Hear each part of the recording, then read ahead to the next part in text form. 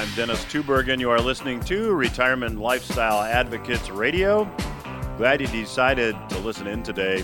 Hey, if you've not yet requested your copy of our May special report that outlines the 5 threats to your retirement, I would encourage you to request your report by going to requestyourreportnow.com. The website, again, is requestyourreportnow.com. We'd be very glad to send you a copy of the 5 current threats to your dreams of a comfortable, stress-free retirement. All you need to do is go to that website, let us know where to mail the report, and the report also outlines some potential solutions for you to consider. So again, to get the report, go to requestyourreportnow.com, and you can always go to the Retirement Lifestyle Advocates website as well. There's a lot of free resources there, and if you don't yet have the Your RLA app, go to the App Store on your phone and download it. Just search for YOUR-RLA, that's Your RLA, and you'll get an app which gives you free access to all of our educational materials. You know, I read an article about a week ago. I talked about it on my Headline Roundup webinar last Monday. And when you think about this, it's really shocking. 34% of all household income in the United States now comes from the government. Now, that's an amazing statistic, and it shows you over the past year how increasingly reliant the population has become on payments from the government. Now, personal current transfer payments is the term given to government-sourced income like unemployment benefits, welfare checks, and so on. And in March of this year, this number exploded to $8.1 trillion on an annualized basis, which was double the $4.1 trillion from February. And get this, if you go back a little over a year ago to February of 2020, that has increased by $5 trillion on an annualized basis. Now, if you put that number into perspective, if you go back to, say, the 1960s, transfer payments were about 7%. They're now 34%. Now, in the mid-70s, right after the link between the U.S. dollar and gold was eliminated, that number jumped to the low teens. But again, we are at a 34% level. Now, when you look at how socialism evolves in what I would call a banana republic, that's typically how things evolve. Government payments to the population start out moving fairly slowly, they're incremental, but then they accelerate. And that's really where we are today. And it's not a surprise that in the month of March, household income was up 21%. Well, where did this come from? It came from government stimulus. The Bureau of Economic Analysis said that in the United States, in March, personal income increased by $4.21 trillion. Disposable income increased by almost 24%. Now, this is a direct result of government stimulus payments. Now, interestingly, inflation is obviously starting to rear its head.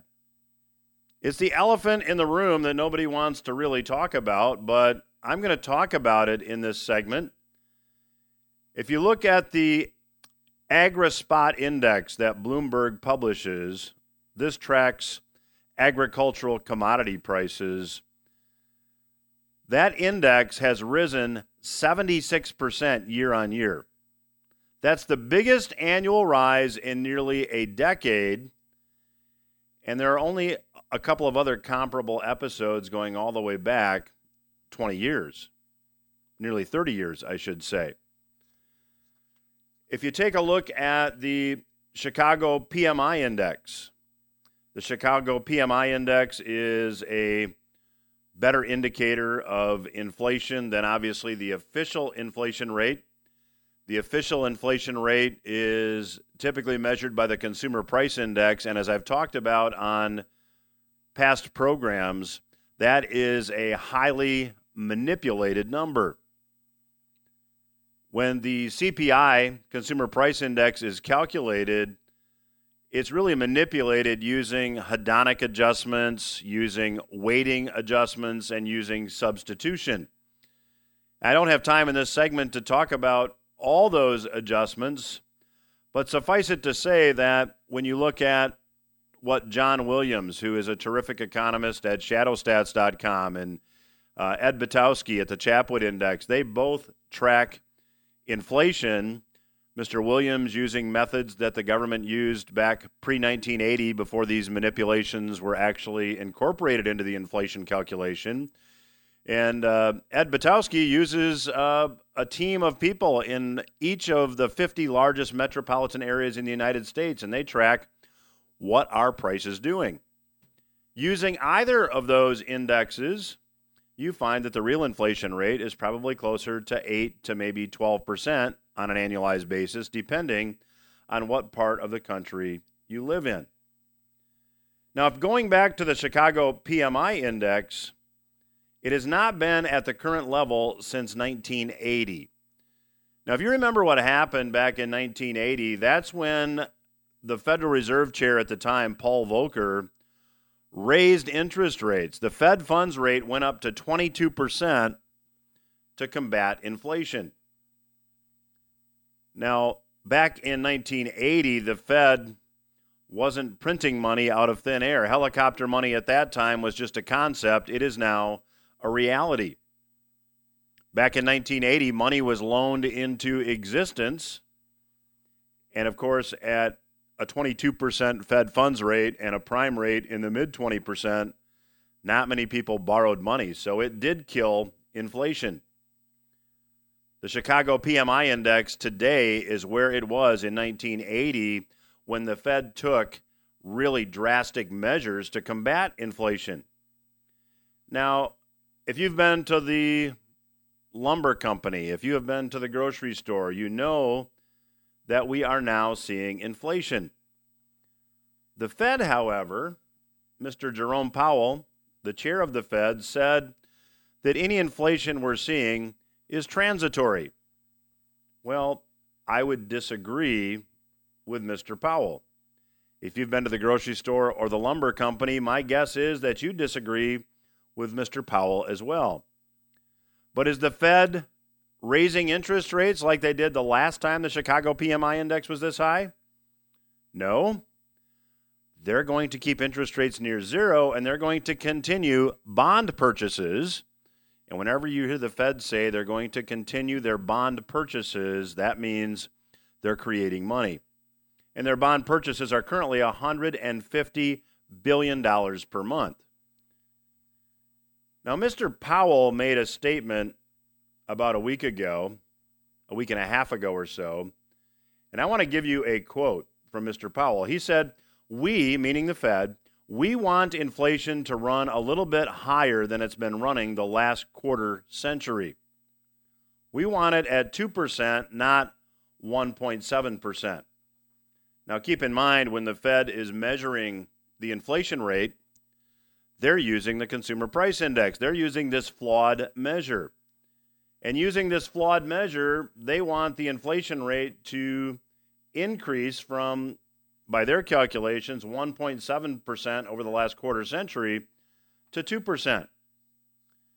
So when you take a look at the Fed policy moving ahead, it seems like it's clear.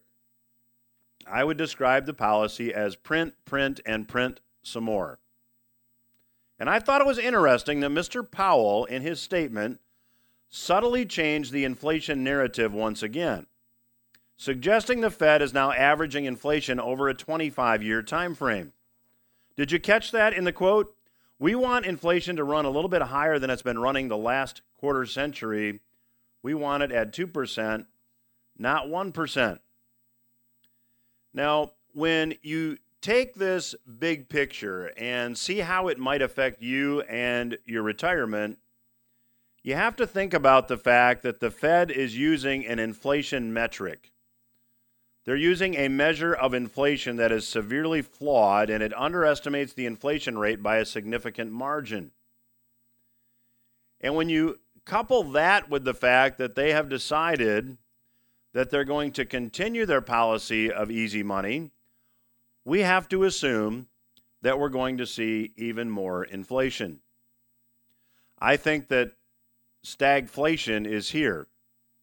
As I will talk about in the next couple segments with today's special guest, Dr. Robert McHugh, gross domestic product has declined.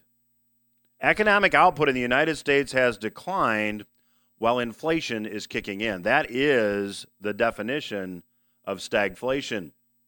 And what's interesting is gross domestic product is measured in U.S. dollars. So as U.S. dollars are devalued, gross domestic product will automatically go up, nominally speaking. And yet we've seen a decline in GDP while we've seen extreme devaluation in the currency. That is a serious problem. I would encourage you to get our May special report. It outlines the 5 threats to your retirement and gives you some strategies that you might consider to protect yourself from these threats. And one of them is inflation. All you have to do to get your copy of the report is go to requestyourreportnow.com. You can go to requestyourreportnow.com. Just let us know where to mail your copy of the report. We'll be very glad to do so. Also, just in case you happen to tune in the middle of this segment, if you don't yet have the Retirement Lifestyle Advocates app, go to the App Store on your phone, search for Your RLA, that's Y-O-U-R RLA. Get our app, gives you access to the weekly Headline Roundup webinar. It gives you access to the podcast version of this radio program. It also gives you the weekly newsletter. That is all free. All you have to do, again, is go to the App Store and search under Your RLA. I'll be back after these words with Dr. Bob McHugh.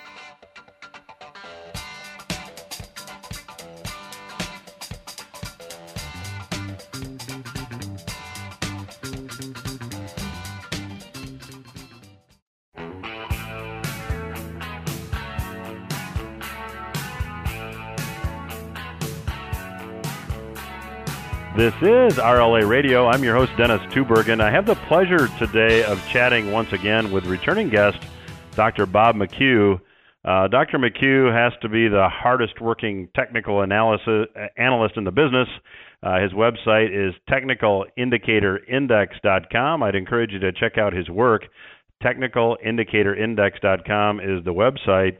And Bob, welcome back to the program. Thanks, Dennis. It's always great to be here. So, Bob, I have to start by just getting your take on Federal Reserve policy. The Fed, despite evidence of inflation emerging, has said they have no intention of raising interest rates. They have no intention of even slowing down the printing press, to use that term. Crazy is the word that comes to mind. What do you think? Absolutely crazy. The Federal Reserve has increased its balance sheet by $4 trillion, almost 100% actually. They doubled it in the last 18 months. The money supply, this is unbelievable, has increased 33%, almost $5 trillion over the last 18 months. That's unheard of. Now, here's one other point. The population, the U.S. population, has only increased 1% over that 18-month period. And what this is saying is that we have substantially increased the number of dollars per person in this country by an astronomical amount. That is a formula for hyperinflation, not just inflation, but hyperinflation. And their ludicrous measures of consumer price index and a producer price index do not include food and energy and housing. And these things are going up dramatically. I mean, housing's up 20% last month. This is nuts. And this is going to lead to a very, very big bubble that's going to pop, and it's going to create an economic collapse worse than what we saw last year with the lockdown. It's insane. It's irresponsible. I've never seen anything like it. And during all that money that they're printing over the last 18 months, And I picked 18 months because I want to compare to before the lockdown. The 18 months takes us back to 2019, September 2019. During that same 18-month period, GDP has dropped $2 trillion from 21 trillion to 19. So what they're doing is not working. It's irresponsible. It's creeping into the inflation of all assets, including the stock market. This is a bubble ready to burst, and it's going to be ugly when it happens. You know, it's almost laughable, Bob, when you have Jerome Powell, chair of the Federal Reserve, come out and state publicly that the inflation that we're experiencing is transitory, and then you have Warren Buffett, who at his most recent, virtual Berkshire Hathaway annual meeting spoke for 6 hours, and he said, we're seeing massive inflation. We're passing on prices to other people, and they're passing it on, and they're accepting it. I mean, that by definition tells you this is not transitory. We have an inflation that is here to stay until the bubble bursts. What's your take on that whole thing? I totally agree with what Warren Buffett said. It's evident everywhere. Anybody that does any shopping at all, anybody that buys anything, knows for a fact that the price of everything is going up substantially. And there's very little pushback right now because of the propaganda lies about what the inflation rate is coming from the mainstream press and from the government, and because they've been goosed with a lot of money. There's a willful unemployed segment of our population that is putting political pressure on the powers that be to keep sending out the checks. Keep sending out the pandemic checks. They are not willing to work. Where we live in Pennsylvania, I see unemployment. I see help wanted signs everywhere. Every kind of business you can imagine, factories, retail, you name it. And you drive around and you're bumper to bumper on roads that are rural, that shouldn't have anybody on the road, with everybody busy driving around during the middle of the day, during the middle of the week, during business hours, not working. There's a problem here. There's a socialism, a incentive to not work, and the dollars are just being fed from the Federal Reserve. This is creating a massive bubble. It's ludicrous and it's dangerous. Well, Bob, I think this is in your neck of the woods. Correct me if I'm wrong, but I just read this past weekend that there is a convenience store chain called Royal Farms, and I think they're in Pennsylvania and Maryland and out that way, and they're giving a $500 signing bonus to get convenience store clerks to take a job. I mean, we're seeing some really crazy stuff in the labor market. Yes, they are in our area, and yep, you're right, Dennis. It's crazy. So something serious out of balance here. Yeah. So, Bob, there's another stat I think that I'd like to get your comment on, and I read that government transfer payments, just income coming from the government in whatever form, made up 34% of all income. Now that's banana republic stuff, isn't it? Yeah, that's socialism at its finest, and that's a disincentive to work. That's a disincentive for employment. I mean, what we were just talking about, it's bad economics. It's proven to fail throughout the world over the last century, and it's bad economics. We are chatting today with Dr. Bob McHugh. Bob's website is technicalindicatorindex.com. I'd encourage you to check it out. The website again is technicalindicatorindex.com. So, Bob, this is I guess we'll call it the $1 trillion question. How much longer can the Fed get away with printing at the level they're printing, and how does this stop? Do they go until we have just a very noticeable hyperinflation and there's a revolt, or how do you see this playing out?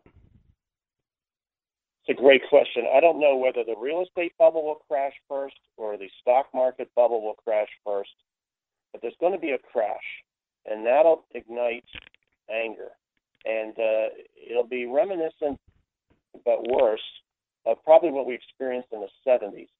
Now, in the 70s, the hyperinflation catalyst was the rising price of oil.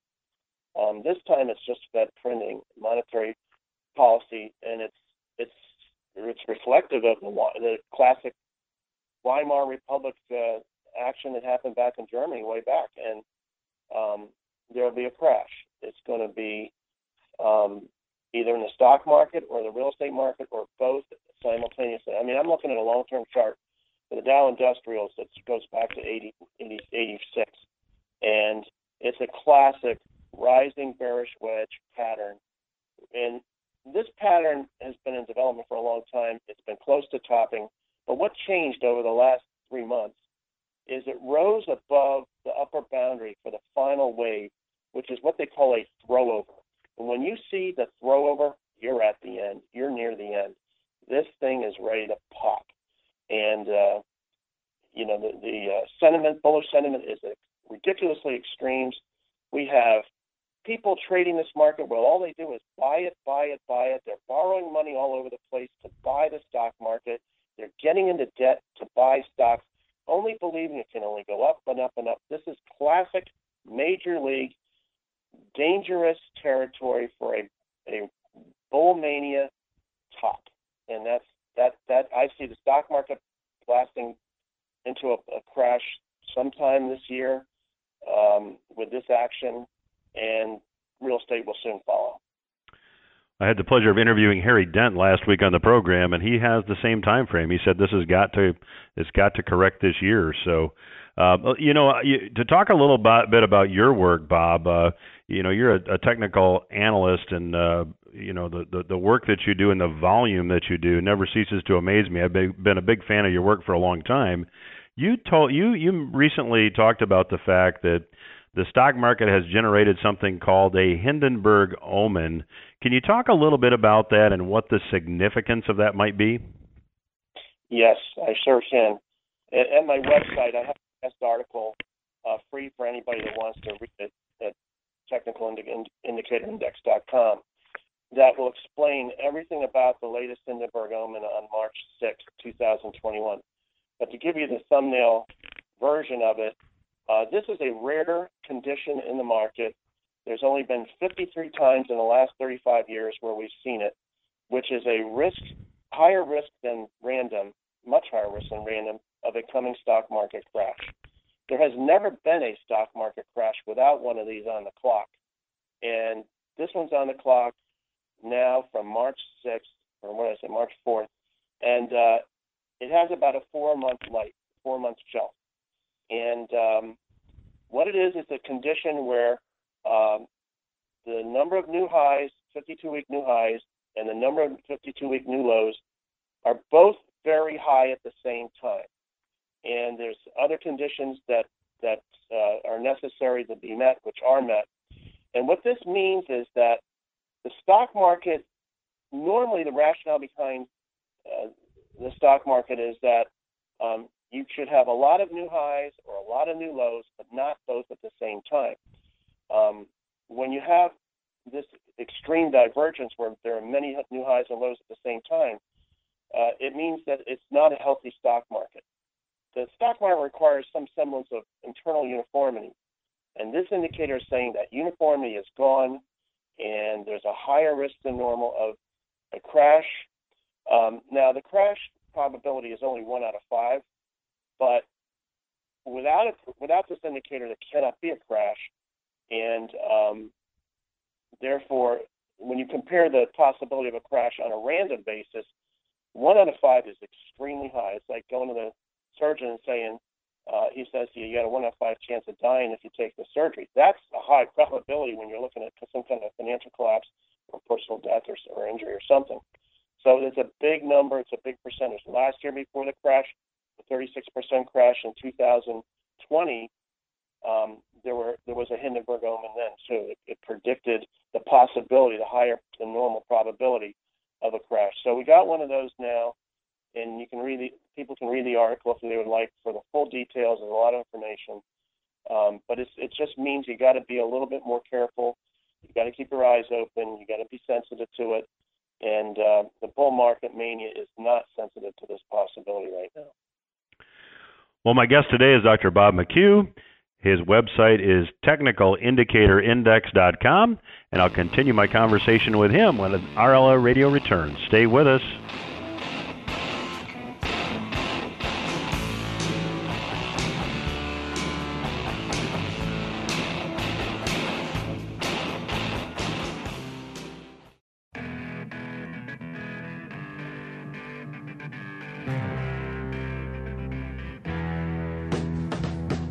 I'm Dennis Tubergen. You are listening to RLA Radio. My guest today is Dr. Robert McHugh. You can learn more about his work and read a lot of free information. He's got some terrific resources at his website, technicalindicatorindex.com. And Bob, prior to the break, we were talking about this Hindenburg omen, and you explained that there has never been a crash without a Hindenburg omen sign appearing first. So let me ask you, how severe do you think the coming potential correction could be? Well, when I define a crash, it has to have a drop of at least 15%. Last year's was a 37% crash. We had a 35% crash in 2019, November. So anywhere from 15% or more. But given the extreme mania, the bubble, the extraordinary hyperinflation, there's no GDP behind this growth. This is bubble. This is printed growth. I think this could be a much larger crash than we've seen in a while. So, given that you analyze the metals market, stocks, bonds, currencies, give me your take for gold and silver. It seems that with the massive money creation that we've seen from the Federal Reserve and, the European Central Bank's balance sheet, the Japanese Central Bank's balance sheets have all expanded significantly. It seems that gold and silver have not responded as one might have expected. What do you attribute to that? Yeah, I agree with you. Gold and silver are, I don't know if it's manipulation, holding it back by the central bank so that they can get away with this scheme that they got going, this 33% increase in the money supply nonsense. So there could be some of that going on where the central, you get a balance sheet at the Fed of $8 trillion. They could be selling gold constantly to keep it down in silver, but at some point it's going to springboard. It's like, the old saying where you stretch a rubber band so far, it's going to springboard. Gold has to increase in value as they print more cheap dollars, as they devalue the dollar. So I do have bullish charts for both gold and silver, that they are in upside trends, they are in long-term bull trends, and I think that at some point here, based on all the money that we've seen printed without the resultant gain in GDP, that we're going to see gold catapult. We're going to see silver catapult as assets that will be defenses against hyperinflation and defenses against the coming uncertainty of the economic collapse that has to happen from these bubble manias that they've created. Well, Bob, and you've mentioned now a couple times that GDP has actually declined, and I think it's important to note that GDP has declined even though it's being measured in dollars that are devalued. So, on a real basis, would it be fair to say that GDP has declined more than the numbers show? Well, that's a great point, Dennis. You're absolutely right. That's an even more telling situation of how their policy is not working. That's a great point. So talk to me a little bit about what your analysis tells you about the fiat currencies of the world. We'll start with the dollar. Well, the dollar is the reserve currency of the world for now. And the country with the greatest military will have the reserve currency. They're the ones that are allowed to print dollars as much as they want. And the world has to kind of accept it.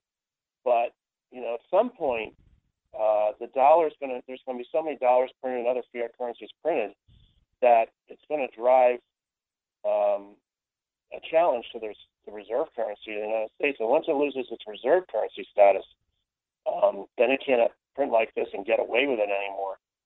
And, right now they're just, Fed's printing money. They go in and they buy treasuries. They go in and they buy private debt, and they put it on their balance sheet and exchange it for dollars to Wall Street, who puts a modest administrative fee. And, this game can't continue. It's artificial. There's no substance behind it. Gross domestic product, as we just talked about, throughout the world is not increasing. There's a general move to socialism where it's just fluff. It's just fluff, and there's nothing behind it. So there's danger here, real danger, and the dollar going to have to drop in value as they keep printing, and it has been dropping, and it's going to continue to while they keep printing. So, Bob, when you take a look at how the average aspiring retiree accumulates money in an IRA or a 401k, they're typically taught by, I call them Wall Street only advisors, to, buy stocks, buy bonds, usually in the form of mutual funds, and hang on to them because you can't time the market, so just stay invested for the long haul. Based upon everything we've been talking about here, that seems like, at the current time, really bad advice. What would you say to that? Absolutely, it's bad advice. You're right, because those assets are going to drop in value as the bubble bursts.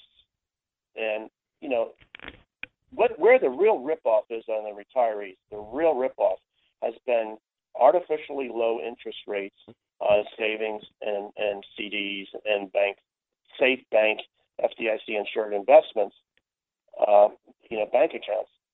There's almost a whole generation of people that are getting ripped off of a normal 6 to 8% return on their money.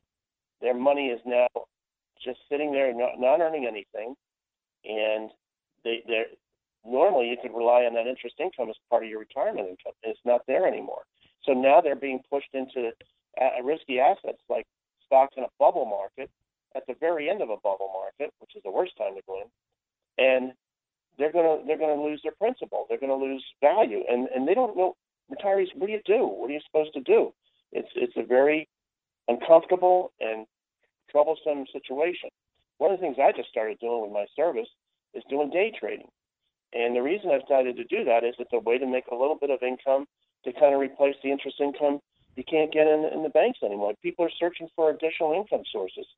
And so I've started doing a little bit of day trading to try to help, educate people. It's an education service. I'm not managing money. I'm not doing that, but it's to teach people how to possibly do their own day trading, which is safer because you don't use a lot of dollars at risk. You keep a small amount, but you're churning it constantly, play it up and down, and it's a try to way to defend and how do you make money in this market. But the advice of going into the stock market now is like criminal. So when people hear the word day trading, I think that it's got some, at least in some people's minds, it's got a bit of a negative connotation. Can you just drill down a little bit and talk about what your service looks like? What kind of vehicles are you trading, and maybe give us an example? Sure. I mean, for example, let's say I want to play the Dow Industrials, and I'm going to say, okay, it makes these little moves up and down every day. So I got an ETF that plays the Dow Industrials. I look at that, which is DIA. It's an ETF, exchange traded fund, trades like a stock. And when the market is short-term oversold, I have an indicator I follow. I go buy maybe $1,000 worth of these DIA ETF shares. And then in a short while, whether it's a few hours or maybe a day or two, when a short-term indicator gets overbought, that rally is over. And no matter what, I get out. I don't want to take a lot of risk. I get out, I follow the indicator, and then I may play it to go down. You may say, okay, I'm now in an overbought condition, so maybe I'll play a small amount of money and play the down move. So I'll buy a call option when I want to play a call option on DIA to play it to go up. I'll play a put option on DIA to play the stock market, the industrials, to go down for a day or two or for a few hours. It's small dollar amount trades. It's frequent trades. It's pretty understandable. It's just education for overbought, oversold conditions, and now I can make a few dollars like the big boys do on Wall Street, just on small moves. And that's just a way to defend ourselves. Let's say I don't want to go into the stock market heavy right now because of the bubble mania. It's dangerous. It's risk. Well, if I want to still get a little benefit from this crazy stock market, I'll do a small day trade every day. Maybe I'll play it to go up one day and down the next, and just based on these short-term overbought, oversold conditions. There's going to be occasional losses. I stick to a disciplined situation program, and my goal is to have about 70% of them be winners. 30% might end up being break-even or small losses. But if I keep my dollar small at risk, generally at the end of the day, I should be ahead of the game doing that. It's just a strategy. It's different than, buy and hold. It's different than market timing. It's different than, taking half my portfolio and putting in a long-term mutual fund or something, or a long-term stock market play, which, it's different than getting an annuity from an insurance company that has risks. And you just can't get interest income from banks. So it's just another attempt to try another strategy to learn, for people to learn, to try to help themselves in this difficult market. Well, my guest today has been Dr. Robert McHugh. His website is technicalindicatorindex.com. The website again, technicalindicatorindex.com. Bob, amazing how fast 2 segments go by when we get together to chat. I very much appreciate you joining us today, and I know the listeners do as well, and would love to have you back down the road. Thanks, Dennis. I always enjoy chatting with you, and I look forward to another time. We will return after these words.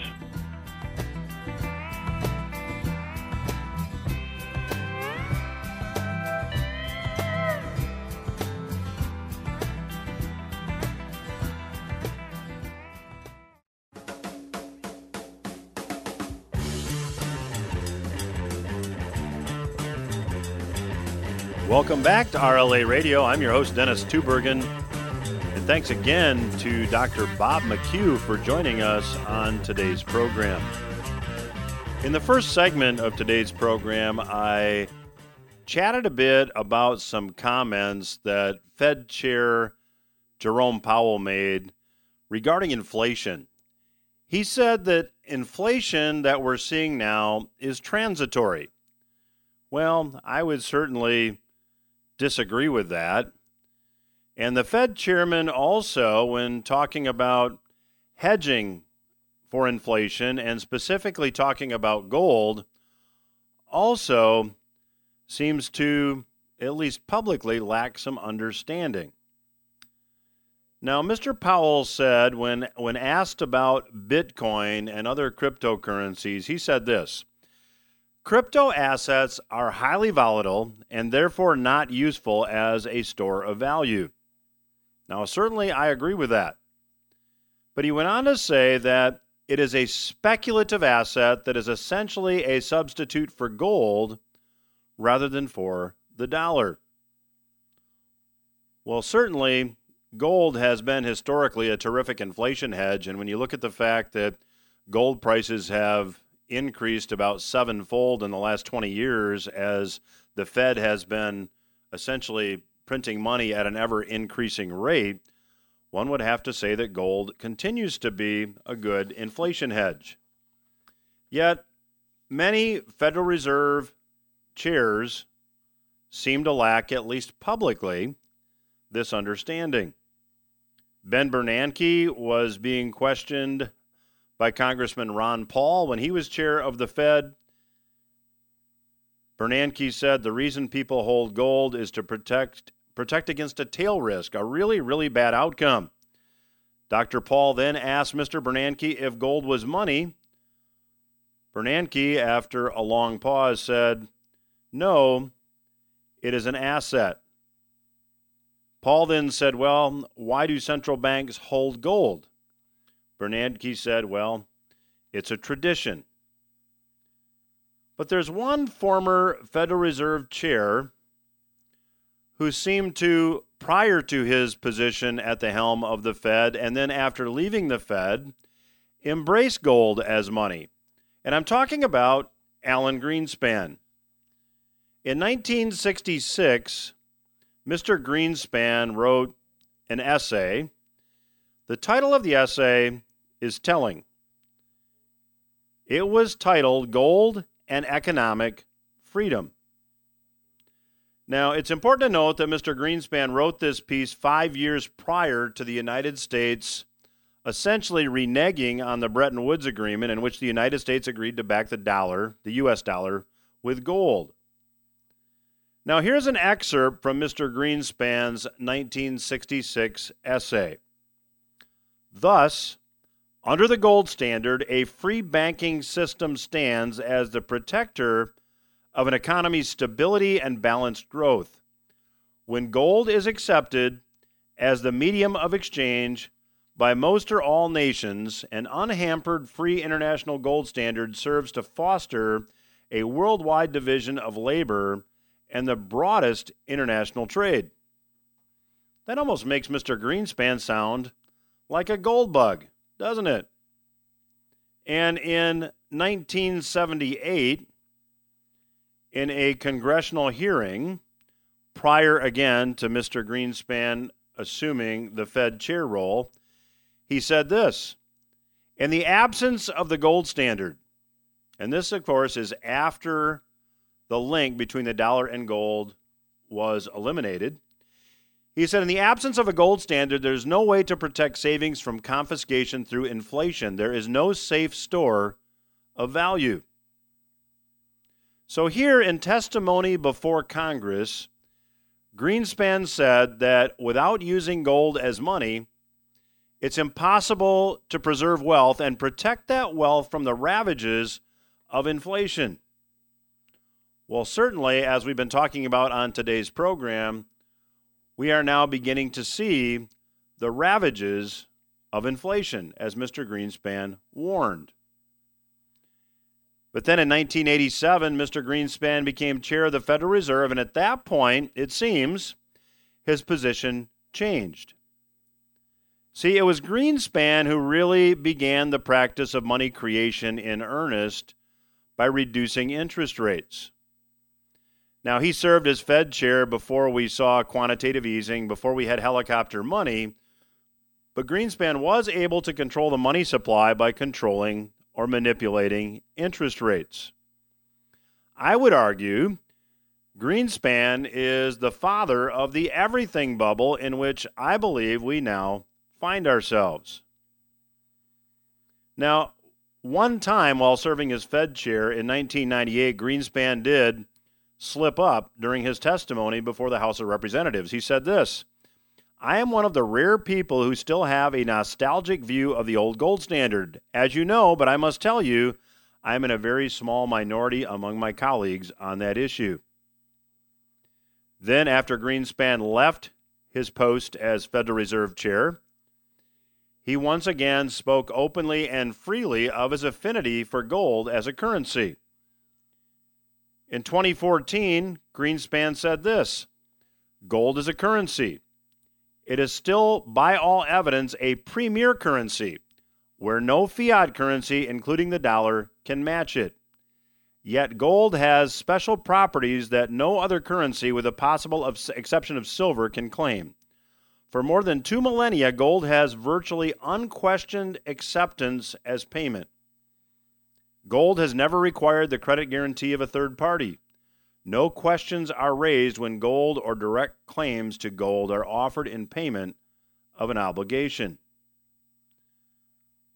So perhaps in light of the fact that we've seen, as I talked about in the first segment, the Chicago PMI index now rising to levels not seen since 1980, when then Fed Chair Paul Volcker had to raise the Fed funds rate to 22% to knock down inflation, perhaps we should be looking to take some of Mr. Greenspan's advice.